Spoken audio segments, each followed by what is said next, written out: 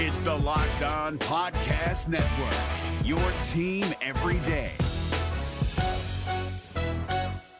We're driven by the search for better, but when it comes to hiring, the best way to search for a candidate isn't to search at all. Don't search, match with Indeed. 93% of employers agree Indeed delivers the highest quality matches compared to other job sites, according to a recent Indeed survey. And listeners of this show will get a $75 sponsored job credit to get your jobs more visibility at Indeed.com/podcast. Just go to Indeed.com/podcast right now and support our show by saying you heard about Indeed on this podcast. Indeed.com/podcast. Terms and conditions apply. Need to hire? You need Indeed.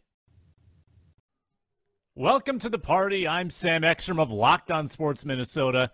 I've been released from TSA custody after sending you guys suspicious Vikings videos from the airport. It's good to be back. Luke Inman, Superior Sports Talk. If you listen closely, you can hear Ryan Wright booming another punt out there somewhere. Listen. Arif Hassan, Pro Football Network. I ain't afraid of no ghost. Luke Braun, Locked On Vikings. I am. It's another Monday Vikings episode after a Vikings victory of the Minnesota Football Party. Let's go. Locked On Sports Minnesota Podcasts. It's endless Minnesota Vikings talk with the diverse voices of your local experts. It's time for the Minnesota Football Party. It's your guys hanging out talking next-level Vikings football. Plus the biggest names in Minnesota football for the Minnesota Football Party. And it starts now.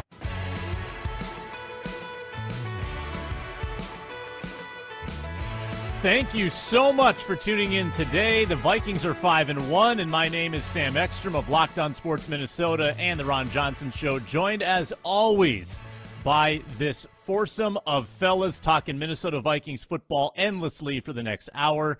It's Luke Inman, at Luke_Spinman, Luke Braun, at Luke Braun NFL, and Arif Hassan of Pro Football Network, at Arif Hassan NFL. On today's show, we've got myriad topics to get into. Is ugly winning sustainable for the Minnesota Vikings? What is the story of their 4-game winning streak, and what is the biggest thing they need to fix after the bye? How much credit does Kirk Cousins deserve for the 5-1 start the Vikings are currently on? Before we get into it, a reminder that Locked On Sports Minnesota is available on the Amazon Fire and Roku apps. You can download those for a seamless viewing experience and get all of our shows on Locked On Sports Minnesota, the Minnesota Football Party, of course, the Ron Johnson Show, Superior Sports Talk, and the Locked On Vikings postcast hosted by Luke Braun. Luke and I talked yesterday about the Minnesota Vikings going to 5-1, and Luke Braun, I'll start with you today. What is the story of the 4-game winning streak on which the Vikings are currently on, with each win seemingly of the ugly variety? What do you make of it? I'll defer to Patrick Peterson, who's talked about this a couple times. Zimmer used to talk about it a lot too. They are learning on the go, but they're learning after wins. If they can find something that they can get a little better at every time, if they can just clean up just 10% of their mistakes every time, by season's end, I think they'll be able to become a team that we can take a little more seriously than we can take right now. But winning in spite of all that and having all those wins in your back pocket is great. So they get to go home with a win and then still work on their things. That is a great spot to be. And whether or not it's earned or sustainable or whatever, the position is great. Vikings are second in the league in one-possession victories, behind only the New York Giants. And I think people nationally look at those two teams and they say, frauds, you're all fakes. Luke Inman, is there such thing as a fraudulent 5-1 NFL football team? I mean, you are what your record says, right? But I just go back to what Luke mentioned, that when you go all the way back to the last 2 years under Zim, and they lost so many close games that they probably should have won. Well, you bring KOC in, and honestly, it's more or less the same cast, right? Like you swap Barr out for Jordan Hicks, Michael Pierce for Jordan Phillips, but offensively pretty much the same exact starters. And now they're winning games versus what they did under Zimmer. It was Harrison Smith who said KOC, when he got here, he really dialed everything back, simplified things, and just hammered those end of the game situations where they got burned under Zimmer in those last 2 minutes. And that's allowed the defense not to think so much and just go react and go play. Offensively, when they need a drive, no matter how bad the offenses look, Kirk has just showed up, drives the team down the field and gets it done. And the third factor, the special teams just in general this year has just been really good. And they're always a huge deciding factor in close games. So more times than not, when the team lost those close games, it was the defense failing those last 2 minutes or the special teams, missed field goals, missed extra points. Those two areas have improved just enough to turn those losses into wins. A lot more to talk about the other 58 minutes. That makes you think it's probably not sustainable. But I also just feel like just in general, I think maybe Arif brought this up last week, the quality of NFL play this year has just been really down and sometimes actually just bad. And the Vikings are far from perfect or even a great team. Yeah, they're 5-1, but I don't think a lot of people, like you mentioned, Sam, would call them great. But they're playing above average in all three phases. And just in general, they're playing teams that are average or below average in a lot of different scenarios, and they're cashing in on it. I mean, there's only a handful of teams out there I think would be considered elite. I know the Eagles, the Bills, the Chiefs, kind of the top three that come to mind. We already saw what happened versus the Eagles once this year. We're going to find out what's going to happen versus the Bills, I think, in Week 10. Safe to assume they'll be touchdown underdogs. They'll probably lose that game. But the drop-off from those elite teams to the rest of the league, it seems so big this year compared to other years. And the Vikes are just taking advantage of that. They're piling up wins, and they're trying to keep improving every week, like Luke mentioned, in the meantime. Yeah, Arif, I want to get to you here. So all of these can be true. The Vikings are 5-1. That's an amazing spot to be in, and there's a lot of teams that would love to be in the Minnesota Vikings position.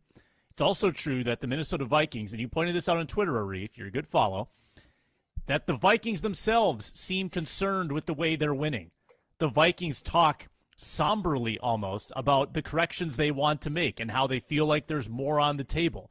And they've said that now 4 weeks in a row, more or less.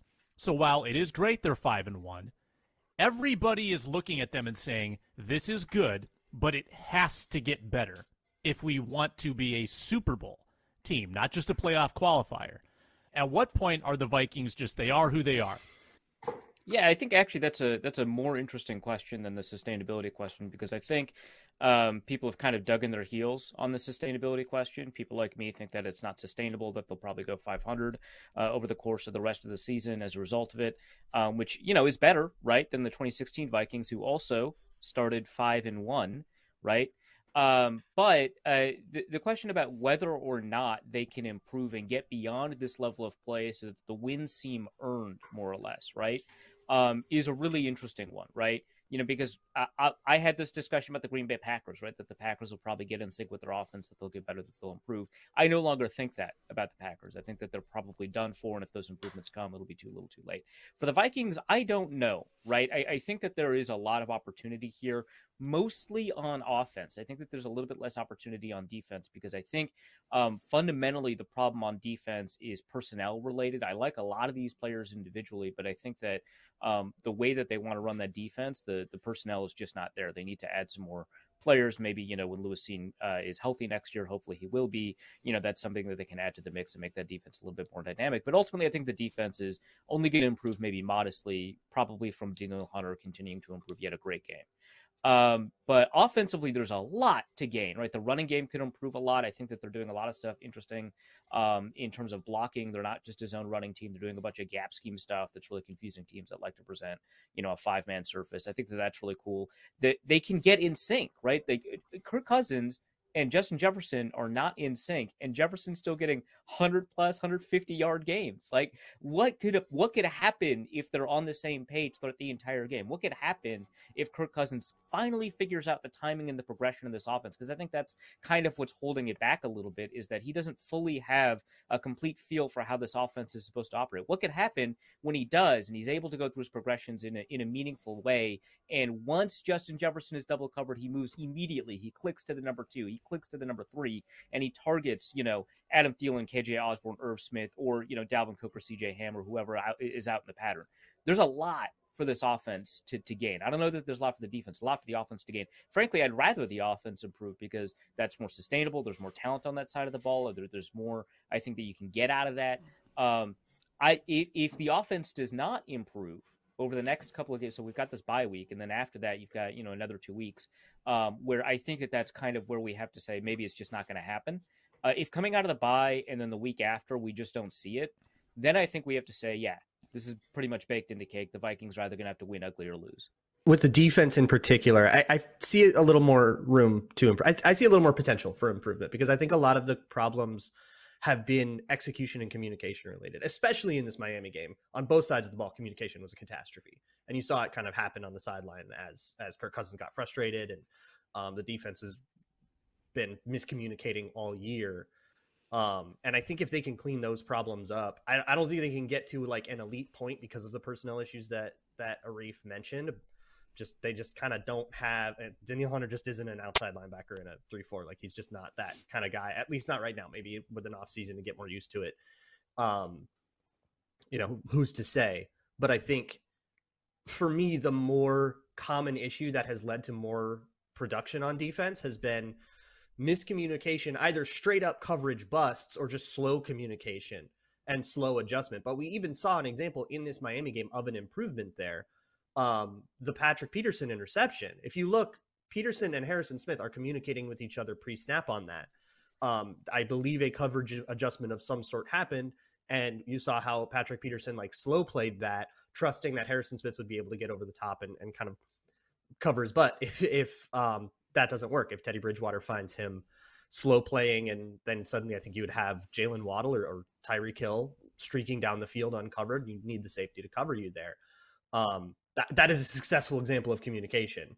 And it's just a matter of making that kind of stuff more frequent and the sort of busty, where am I supposed to go, confusion happening less frequently. I do think that can happen over the course of a season. And if it doesn't, like, again, I agree with Arif in that if you see the next like 3 games after the bye and they just don't look better at all, it's like, okay, they're just not going to figure this out. And it probably needs to be somebody else in the slot or whatever.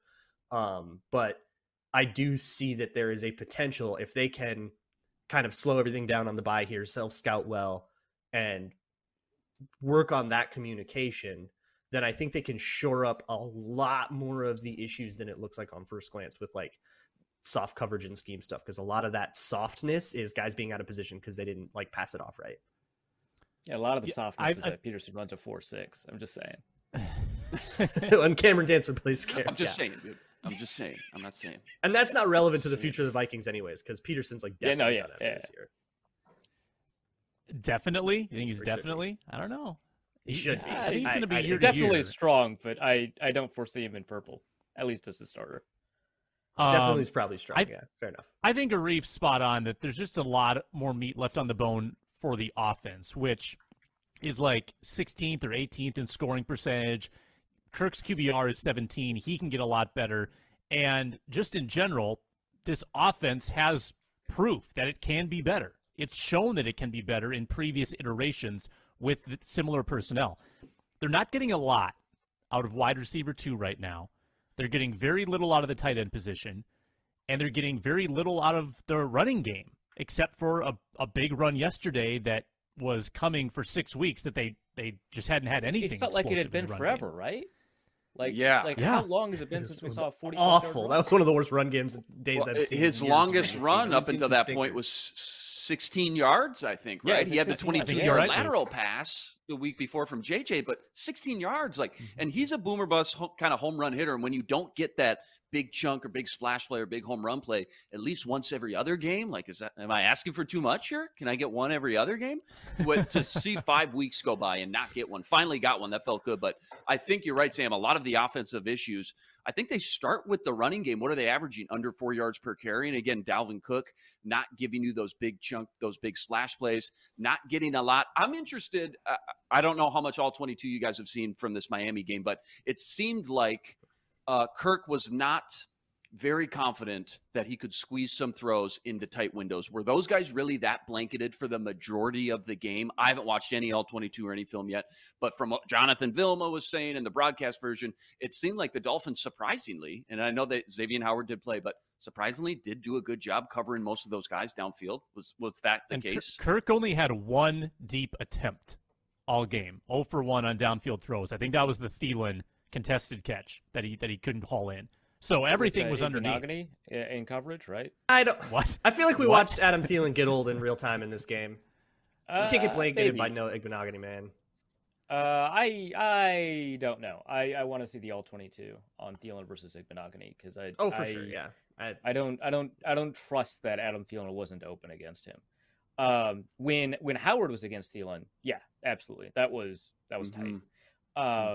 Jefferson and Cousins actually did fit some of these double teams in. That was kind of cool. But yeah, Jefferson, they played the same strategies. They primarily doubled him, and a lot of times it was Xavier Howard and stuff like that. But I thought KJ Osborne was doing a pretty decent job getting open and stuff like that. Again, so it's something that I want to be able to confirm later on. But I do think that there were opportunities to be had, and I don't know if it's less about confidence in fitting these tight windows. Now, as a reminder, last week, Kirk Cousins didn't even have to fit a tight window. Every single completion was with a yard or greater separation. But I don't think I think it's more that he doesn't really know. I shouldn't say no. Is not comfortable with how the progression system works in this offense. It seems like something that is just like he's either sticking too long with the progression or not sticking with it long enough, and he's not really figuring out kind of the right timing. I think it's like a lot of progressions are a series of like yes, no's, right? Like, do I want that guy? No. Do I want that guy? No. Do I want that guy? No. And sometimes you're reading a defender or whatever. But I think in those decisions, and Cousins talked about this before the season, that philosophically Kevin O'Connell is different and wants something different than what Kirk Cousins is used to. And I think just getting used to that is taking him longer. He feels a little bit slower through that progression than he usually is. And then I think it's just getting used to it, which is both like a criticism, but also optimistic, because that is the kind of thing that you get used to over time and that you can kind of expect to improve. Yeah, I think proof of what you're saying too, like on the touchdown throw to Thielen, it was almost jarring to see Kirk get to a third read and connect that way. You're like, whoa, Kirk doesn't stand in like that and get to a third read. That was amazing. Backside of the play. I was told this was impossible. He usually doesn't get to his third read because it feels like he gets a little panicky, shall we say, sometimes by that point. And sometimes it's true, like the pocket is collapsing by the time you get to your third or last read. But we usually don't see that a lot from him. You're right. All right, I want your takes on whether the Vikings' fate could be the same as the 2016 team, the last team to start 5-1. But first, let me tell you about BetOnline and BetOnline.net, who presents today's episode. They're your number one source for football betting info this season. Vikings covered against the Dolphins. Over/under did not cover, but Arif covering the spread in the gambling contest, that was huge for him. You can get all those lines, and we follow them every single day at BetOnline.net. It is your top source for player developments, team matchups, news, podcasts, and in-depth articles. No Vikings game this week. You'll have to check out that Gophers line. They're at Penn State as 4.5-point dogs. It's not just football. MLB playoffs, NBA and NHL starting up, MMA, boxing, and golf as well. The full array of sports betting info. Head to betonline.net or use your mobile device to learn more. BetOnline, where the game starts. 2016 Vikings started 5-0, and then after that 5-1. So they're the last Vikings team to have this kind of start. Now that team was propped up early in the year on unsustainably, insanely awesome defensive play, scoring defense, where they would literally score like a touchdown a game, and special teams scoring as well with Marcus Sherrills, and I want to say Cordero Patterson as well. Yeah. So what is different, I guess, about this team? Is there any risk of a 2016-esque collapse in 2022? Arif, we'll start with you. Yeah, I referenced the 2016 Vikings a lot more to make a point than to think that there is a true comparison. I think that the offense is just better, top to bottom. I think that the quarterback situation kind of difficult to compare, like Sam Brett, but I think the quarterback situation is a little bit better. And I think that the offensive line situation is significantly better. The running back situation is, whatever. The receiver situation is better. It's a better offensive team, and that was the issue with the 2016 team. Remember, they not fired, let Norv Turner resign that season, right? Like, because that's how bad the offense was, and the defense. Obviously, that defense was a lot better. It preceded one of the best defenses we've seen in a long time, the 2017 Vikings defense. The defense was a lot better, but defense is just a lot less sustainable, constant, reliable in terms of the way that it can help you. Now, the Vikings here are not being propped up by scoring from their defense. In fact, the Vikings are doing a remarkably poor job of converting their turnovers into points, right? I think the turnovers from the Vikings defense going forward will probably go down because the level of play that they're generally at is not, it doesn't track one-to-one with the number of turnovers they're generating. Some of those turnovers are occurring on special teams. We're attributing them to the defense too. That's something to keep in mind. And I don't think that that's going to be sustainable.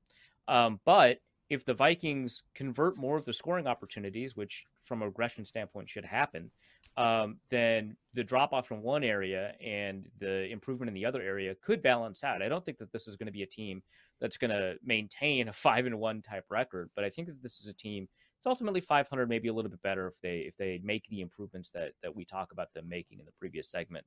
And so, no, I don't think that they'll collapse and finish like 8-8, right? Like that team did, right? But I do think that they'll maybe enter the playoffs as paper tigers. Tied for second in turnover differential. Go ahead. Oh, wow. Yeah, that's not going to keep up. Yeah, the 2016 team was so much more extreme. Like that was wild. That was an insane run of like lucky stuff. And I think the Vikings, they've gotten some calls, and yeah, they've got like turnovers and stuff. There's some lucky stuff, but it's more real than that. But like anything can happen here. Like if they stay the way that they are, if there is not a market improvement like what we were just talking about, and they're going to be in a 1-score game with everyone then. And then anything can happen, and you could get really unlucky and go 3-8 like this 2016 team did, or they could get really lucky and they could win a whole bunch more. Or they could go 500 and be somewhere around 10-11 wins going into the playoffs. I feel like anything can happen. I know that's not like a satisfying answer. It's like a non-answer, but I don't think this team has it. It's the cardinal rule of the Vikings that you never get to know if they're good or not. Ever. You're never allowed to know if they're good. And we still don't know if they're good or not. And we never will. It's just, that's what God says. On our deathbed. I feel like in 2010 we knew. I don't know. Are they good or not? a mere decade they ago. They take on the identity of their quarterback. God let us know. Is Kirk good or not? Yeah. That's really the ultimate question. Yeah. Beep, flatlining. Beep. Oh. Well, Spinman, if they do regress to like a 500 type team, like Arif says, if they go 500 the rest of the way, that still gets them 10 or 11 wins. And then we're probably having this question. We'll say, well, that's a pretty good number. Are they good? Can they make a playoff run? I mean, that might be the question we're asking all season. Yeah, and I think after starting 5-1, and then if you end up going 500 the rest of the way, yeah, you're going to backdoor yourself into the playoffs, but you're probably not going to feel great about it. Just feel like at that point, you'll kind of know who the Vikings are. And remember at the beginning of the season, like that's kind of what a lot of people expected. Maybe like a 9-8, 10-7 kind of season. Probably make the playoffs, probably get booted early in the playoffs. And, year one under KOC and Kwesi, chalk it up, pretty solid, about what we expected. Pretty good year and a lot to build off of. I think when you look and compare it just to the 2016 team, I was just looking at a couple box scores. They opened this season up. Eric Kendricks pick 6 on the road against the Titans. Marcus Sherrills had 2 punt returns in the first 4 games. That stuff's just not sustainable, like Arif mentioned. And this team is at least, yes, they're winning close games. Maybe it's not sustainable, but offensively and defensively, it seems like they are slowly, gradually getting better. And that's the one thing that you hope you can kind of lean your hat on, especially going into this bye week here and getting this extra week of preparation. Hopefully they come out. And I still think maybe as bad as the communication, like Luke pointed out, on defense has been, and a lot of the execution at times, there still was a lot to lean on here that maybe they are showing some improvements. You mentioned the good communication between Patrick Peterson and Harrison Smith. Finally, 32 pressures, 13 quarterback hurries. We've been banging the table. Where's the pressure up front from this unit? Maybe this game against Miami was the game we can look back and circle and say, that's kind of where it all started for that defense. They started to slowly put it together and started to figure out, and hopefully coming out of this bye, they continue to kind of build off that. Helps to have a pass rush, that's for sure. For second in the NFL. Daniil and Za'Darius. Wow. Both were 90-plus on PFF with 17 combined pressures. That is pretty good. And the defense had to play like 78 plays in that heat, which is absurd. Let's do a little rank 'em. Patrick Jones even got in on the action. Patrick Jones getting nice in the see. mix. Yeah. Mm-hmm. Big day for him. Your guy, Luigi Villain, got in the mix as well. That's 17 so snaps. If you look back, I think did you're see right. the field. Mm-hmm. He was on there with a helmet, running around, having fun. 6 games in, and the Vikings are 5-1 by the skin of their teeth. I'm curious on your 3 biggest moments from the first 6 games of the season that have the Vikings where they are now. Like, what were the pivot points that got them here? I think I'll kick us off with this. Dan Campbell kicking a field goal on 4th and 4 might have changed the season, right? Because at that point, you're 1-1, and you're looking awful against Detroit. And if Dan Campbell goes for it, the way they've been playing, they might end the game right there. The Vikings might be 1-2. And I'm a big believer in the butterfly effect. I don't know what happens after that, but it might not be as pretty. Like, you go to London after that, you're so much more distraught and downtrodden. You're 1-2, and I'm not sure you do enough to win by the skin of your teeth in that game, right? Like, so I think that the Detroit sequence of events completely influenced the way the rest of the season went after that point, with 3 victories that came following the Detroit win. Any thoughts on that? That was not on my list. That's actually a really good one. I like that a lot. It's always tough to gauge kind of the direction that like the cascading butterfly effect will have. But I think that one's interesting because I think it also changes the course of the Lions season. What, they're 1-4 right now, right? Mm-hmm. Dead in the water after the Patriots blanked them. That team has a totally different vibe if they end up picking up that game. So it changes the direction of the NFC North, I think, in a really significant way too. What was on your list, Arif? Sounds like you prepared well for this. I'm excited. Not super well, but I had some thoughts when I saw the email. Which I saw the email yesterday. I did think about it, right? The 2 that came up immediately in my mind were, one, the first game of the season, Justin Jefferson's 36-yard touchdown. He should have been out at the 5, right? Like, just the way that play played out, the angle of the defenders, the way that Jefferson caught the ball, where the ball was, just what the play was. And muscling in that final 5 yards for the touchdown, one of the more impressive receiver plays that we've seen, in a way that doesn't really show up in a highlight reel, like an impressive, like George Pickens style catch does, right? Like, that was an incredible play to me. And I think that that's the kind of play that instills the confidence that a lot of fans have in this season, a lot of the Vikings have in themselves. I think also on the flip side of that, another Justin Jefferson play, the Darius Slay interception in the end zone against Justin Jefferson, which immediately was following a pass deflection that should have been an interception. I think that demonstrated to the Vikings, and I would hope Vikings fans, that the team is not elite, right? The team is winning. They're winning ugly. They can be good, but the team is not elite. They had a lot to fix. So those 2 were, I think, really critical moments for me in terms of kind of deciding what this team was. And then I just kind of think the general tenor of this London game, right? I think that up against a backup tackle, two backup receivers, a backup quarterback, a backup running back, and a backup safety, right? The Vikings gutted out a win, right? Great. Good position to be in. You should not need to gut that out. So those are kind of the 3 things that kind of define the season for me. a really great moment that tells you kind of what the ceiling of the team is, a really poor moment that tells you where the weaknesses of the teams are, and then I think a pivotal moment that tells you what the team has demonstrated itself to be. I just want to briefly focus on your first point, because when we have the argument in 10 years about Justin Jefferson versus Randy Moss, who was a greater Viking, who's a greater wide receiver, one of the things that will be a clear win for Jefferson is that he finishes plays so authoritatively. And Kirk Cousins talked about this early in the year, too. He lays it on the line, and he's never been hurt, so he's never had to change his style of play. That Percy Harvin-esque, almost. He goes after build, the end but zone. the aggression. And the first, he's got, just amazing, like, body awareness and field awareness, field position awareness, and he knows where he needs to go. He takes the angles to get there, and he tries his absolute hardest while protecting the football. Randy Moss is trotting out of bounds to avoid the hit. I mean, that was just Randy. Yeah. That was part of his makeup. Justin is so impressive at that. And yesterday, he almost did it again. He almost scored on that crosser on a similar type of play. Other a little bit of an Adrian Peterson plays. mentality. I just like that. Every play is a touchdown. Adrian Peterson thing.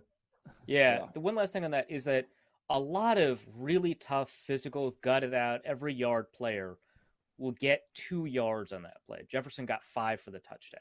I like that. That needs to be emphasized. Yeah, that's just incredible to me. And like you said, Sam, but body awareness and body control are really big. And then the wiry strength that he has, like, it's just incredible. Yeah. I took a different approach. I went through the 5 wins and sorted them by EPA gained. So I just took the swingiest EPA positive plays for the Vikings to see what led them to 5-1. Yep. This is one of the nerdiest things I've done this year. Up at the top, and there are some that, like, then they didn't convert on it and they punted, and that felt against the spirit of it. So I sort of picked from the top-ish 5 of that list.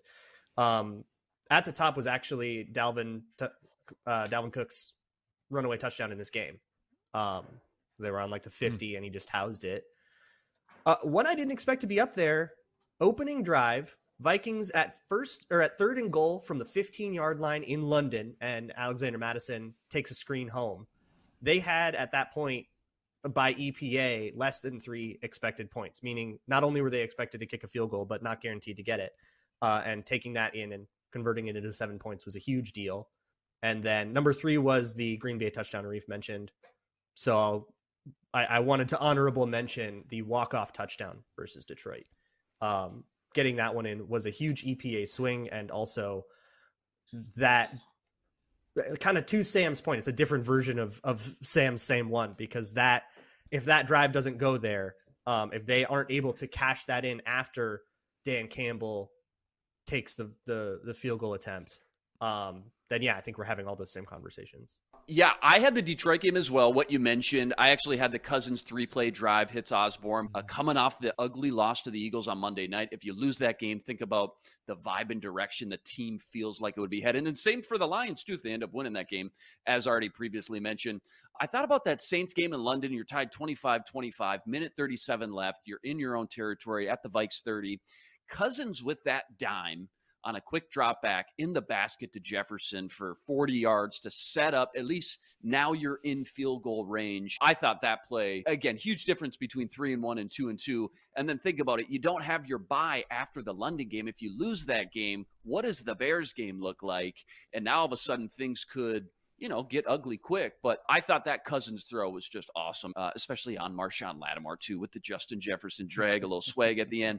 I love that one. And then I know this game, even if we would have lost yesterday, you're still 4-2. Things still feel pretty good just in general. 4-2, I think a lot of people will be happy for that. But I still think that Harrison Smith knocking the ball out of Jalen Waddle's hands late in that game to stop the kind of Dolphins momentum, I thought that play was a huge part of obviously that game, but for them to get that win as well, too, was huge. Cosign on the Waddle fumble. That was one of my 3.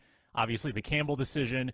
And then I went even a little further back in the Saints game, and I looked at the go-ahead TD drive when you're down by 3.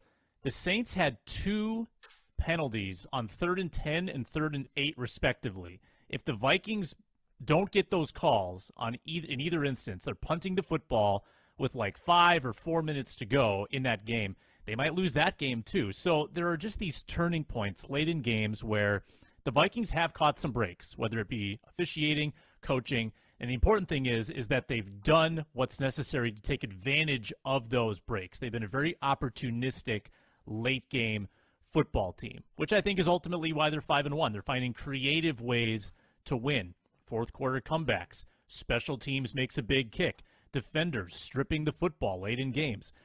All of that has contributed to kind of this bizarre 5-1 Vikings team. And before we continue, get into a little Kirk Cousins talk from his first 6 games. Make sure you check out the NFL Key Predictions every Friday on Locked On NFL. Locked On's local experts give you the inside scoop on the 5 biggest games of the NFL weekend, including Sunday and Monday Night Football, plus betting advice from the field's leading experts. Bet online.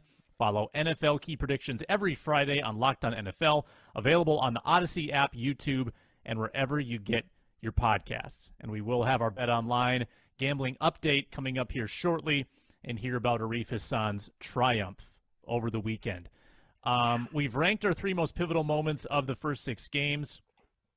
What do you think Kirk Cousins deserves in terms of credit for this 5-1 start? That is today's 4-minute drill. Let's get into it.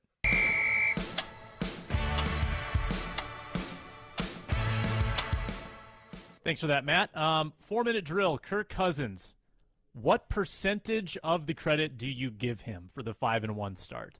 We'll begin with Luke Inman with 1 minute on the clock in the 4-minute drill.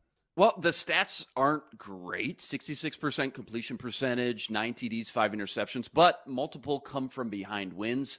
That's probably what matters the most at the end of the day. He's far from the only reason why this team is 5-1, so he can't get all the credit. Defense bailed him out yesterday. Special teams has helped them win a game or two this season.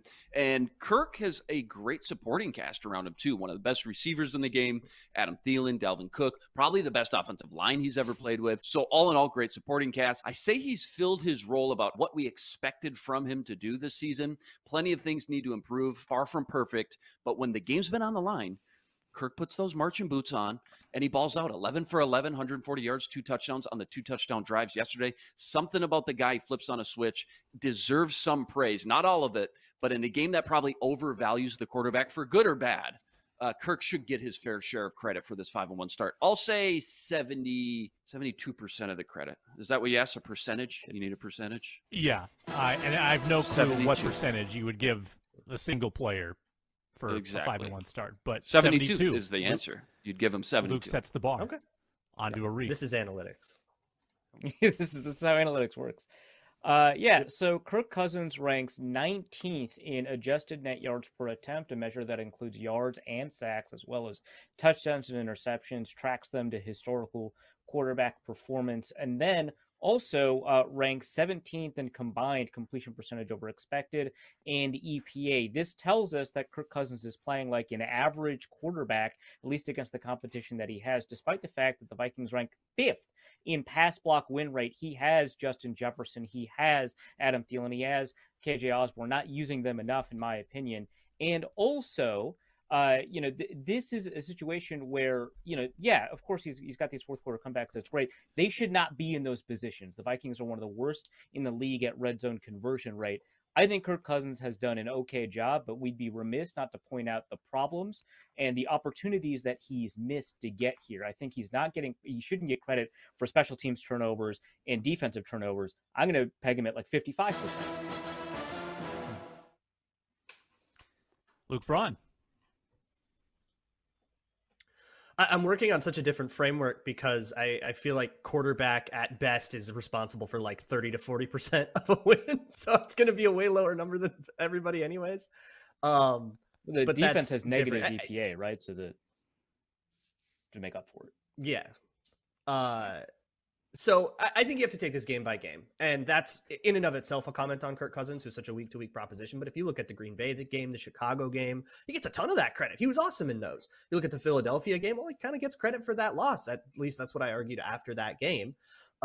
Detroit and this game, I this Miami game, I kind of said neutral. The game sort of happened to him, and it was decided by other factors. And in the New Orleans game, I don't think he gets much credit at all for that win. So it's a game-to-game thing. So I would say if a quarterback is normally responsible for, like, a good quarterback gets 40% of the credit, a bad quarterback gets 20% of the credit, I give him like 33.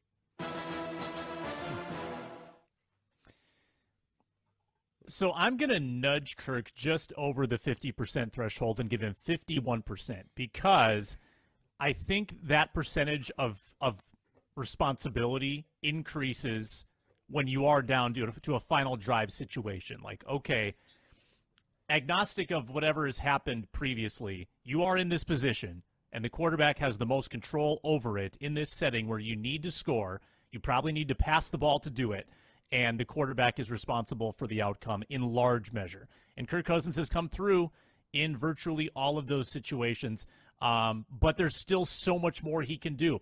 He's got sub-50 QBRs in 4 of the 6 games. Luke mentioned the 2 he was good in, the Bears and the Packers, and he gets full credit for that.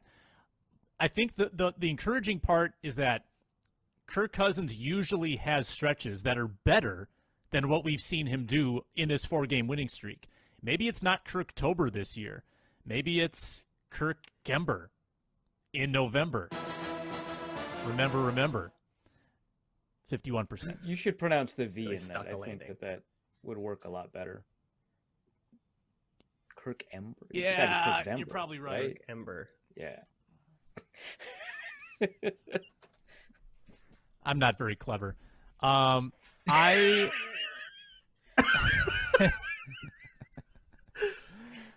Bye, Luke. We've lost Luke. I'll be back. Tell me when Sam gets diving. better. So when I was gone, did you guys decide how Arif is going to get punished for going in the red in our gambling contest? Was that discussed? Because I was not. I believe notified. we've settled on the quarterback combine. I thought that was the loser punishment. So that's the loser of the overall contest. I thought that was okay. Yeah. But because Arif dipped into the red, he went negative and had to get another loan, basically. That's going to need to occur. That being said, Arif has a massive week in our gambling contest. He goes 2-0 with $900 on the line. He bets on the Vikings and covers. He bets on the Bucs Steelers under and covers. Goes 2-0 and takes the lead from the depths of bankruptcy. Like that. We knew this was going to happen. He kept up in his bets. It's like I had we knew it. A vision in mind of how to gamble in these situations and then executed on it. Crazy. And if you at home are in the negative in your gambling habits, just keep doubling down. That's Arif Hassan's advice to you. You went 0-4. If your name was Luke, you did not get a game right over the weekend. Both Lukes went 0-2. Wow. Should work on that. And Sam just keeps treading water, slow and steady. 1-1. Should not have bet on the Packers, though. That was dumb. So, Arif... Oh, and you're lucky, too. I think we discussed this, Sam. You're lucky, too, because your original over-under was Luke Braun's over-under, but he already took it. It was the Panthers-Rams over, but he already took that. So, your second was the Bills-Chiefs under, and you hit that. So, without that, you would have been 0-2, so that saved you. And big thanks to Tom Schreier for executing the bets correctly, too. Tom Schreier coming up big as my consigliere in this case. Not often we get to say that about Tom. Mr. Dependable. Mr. Reliable. He'll be at Lifetime in 8 minutes on that bicep tricep machine. He's consistent. I love him. Like, comment, subscribe to the YouTube channel, Locked On Sports Minnesota. If you leave comments, not only can you tell us why our opinions stink, but you can also help other people find the show by leaving comments. That helps. Like the video and subscribe to the channel, please. Locked On Sports Minnesota. Let's get into our party fouls for Week 6, and then we will wrap the show for today. Let's do it.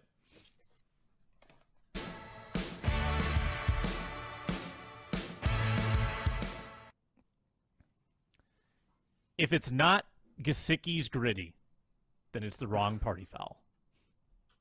I think it took off as a negative because his last gritty was so bad.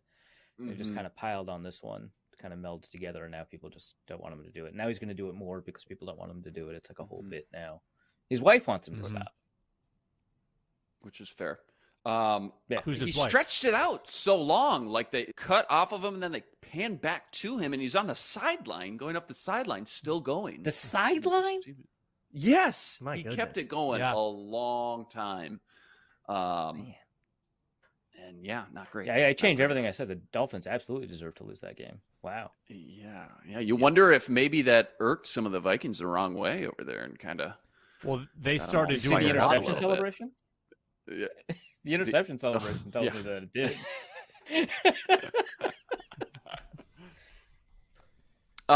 Did you guys see the Patriots-Browns matchup? Browns muffed a punt, recovered by this undrafted rookie, Brendan Schooler. After making the play, he comes over to the sideline, over to Bill Belichick, maybe the greatest coach of all time, and he tries to give Belichick the ball like as a gift, like a puppy who grabs a stick from the woods and comes like back a cat up to bringing his a owner, mouse like, here, inside. Dad, here. Feeling secondhand embarrassment. Belichick absolutely stonewalled him. Like literally looked at the ball, looked at him, and goes, "What?" and turns back away. It was maybe the best moment of the NFL season thus far, as party fouls go. It was great. If you haven't seen it, you gotta go check it out. It's on Twitter. Cringe just Really through the good. telling of the stories. Just And like another assistant coach had to come over and like, come on, dude, don't talk to him. Come on, let's walk over here now. This is your spot now. Come on. It was bad. It was pretty fun. Is Joe Judge the special teams guy over there? Or what is Joe Judge doing over there? Ooh, that's a great question. Let me check. Oh, that would explain the vibe. Offensive assistant and quarterbacks coach. Okay, never mind. Yeah. No, my party foul is related to the people who fight with me on Twitter. It's all of you who fought with me on Twitter. The party foul is on you for being wrong. No, but actually, it's I normally if people misinterpret me, I think that is a product of my inability to communicate, and I think about ways I can do that better. I disagree this time. I think I communicated it perfectly, and you're all wrong. The reason is because people have interpreted this tweet to talk about, or a series of tweets. I did keep going. I did kind of keep digging. A series of tweets about how the Vikings should have played better, should have done more, and that this is a concern going forward, as I didn't like that the Vikings won. Look, I don't care that much. Covering a Super Bowl team sounds like it'd be fun. So maybe, I'd prefer that they win instead of lose. So it doesn't really bother me that they won. What bothers me is people interpreting questions or concerns about the Vikings' future sustainability as if I am concerned that the Vikings, should actually be 2-3. No, I don't think that that's how football works. What I'm saying is that there are sustainability concerns, which I can detail it more in an article if we really need to get to that point, that tell us that the Vikings will not be able to continue this level of play. Not that the Vikings are doomed, not that the Vikings are secretly bad. I definitely don't think that, but rather that the Vikings should do better against it. They've played 2 backup quarterbacks to 1-score games, right? Like this is something that a team that is 5-1 in theory should be better than. And the fact is the Vikings are 5-1. They get to keep those in their pocket. They don't ask how you win at the end of the year. That's fine. But going forward, they're going to play more like a 500 team than a 5-1 team.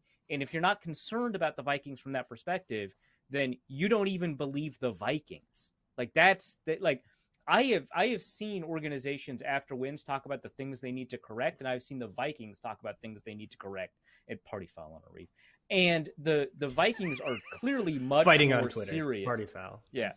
The Vikings are clearly much more serious about their own concerns than a lot of these teams that are like, yeah, we won, but we need to clean some stuff up. I've seen that all the time from a bunch of football teams, and the mood is way different when the Vikings talk about it. They know they're escaping with the skin of their teeth, and I am glad that they know this is a good attitude to have, but it is so weird that fans don't believe them when they say that. That was impassioned. Thanks, Arif.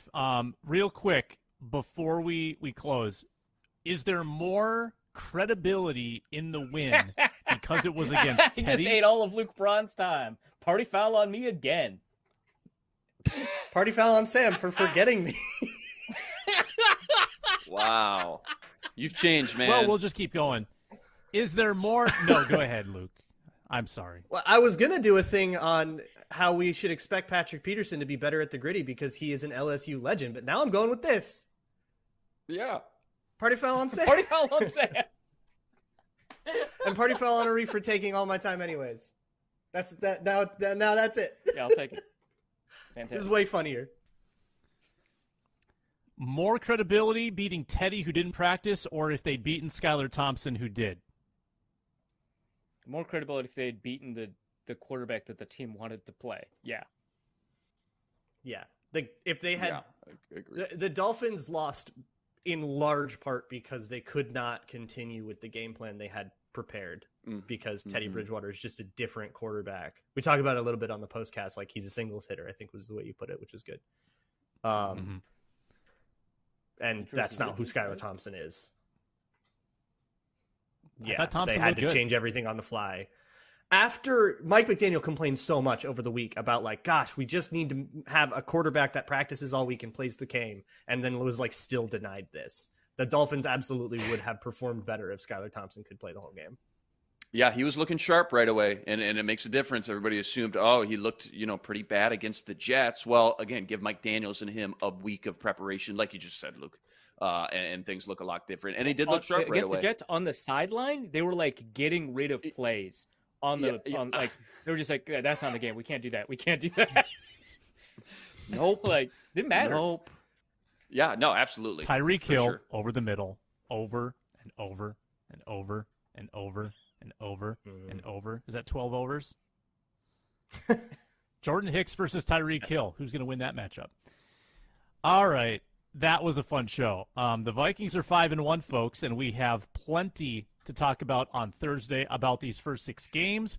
We'll talk about sort of the self-scout that needs to occur for the Vikings and, hey, the return of Name Drop on Thursday. If you don't know what that is, make sure to tune in to the Minnesota Football Party. For Luke Inman, hear him on Superior Sports Talk. Luke Braun, Locked On Vikings. Arif Hassan, read him at Pro Football Network. We'll all be back on Thursday, along with Ron Johnson. I'm Sam Ekstrom of The Ron Johnson Show and Locked On Sports Minnesota. Thank you so much for watching. Like, comment, subscribe on YouTube or wherever you get your podcasts. We're free and available on the Minnesota Football Party on Locked On Sports Minnesota.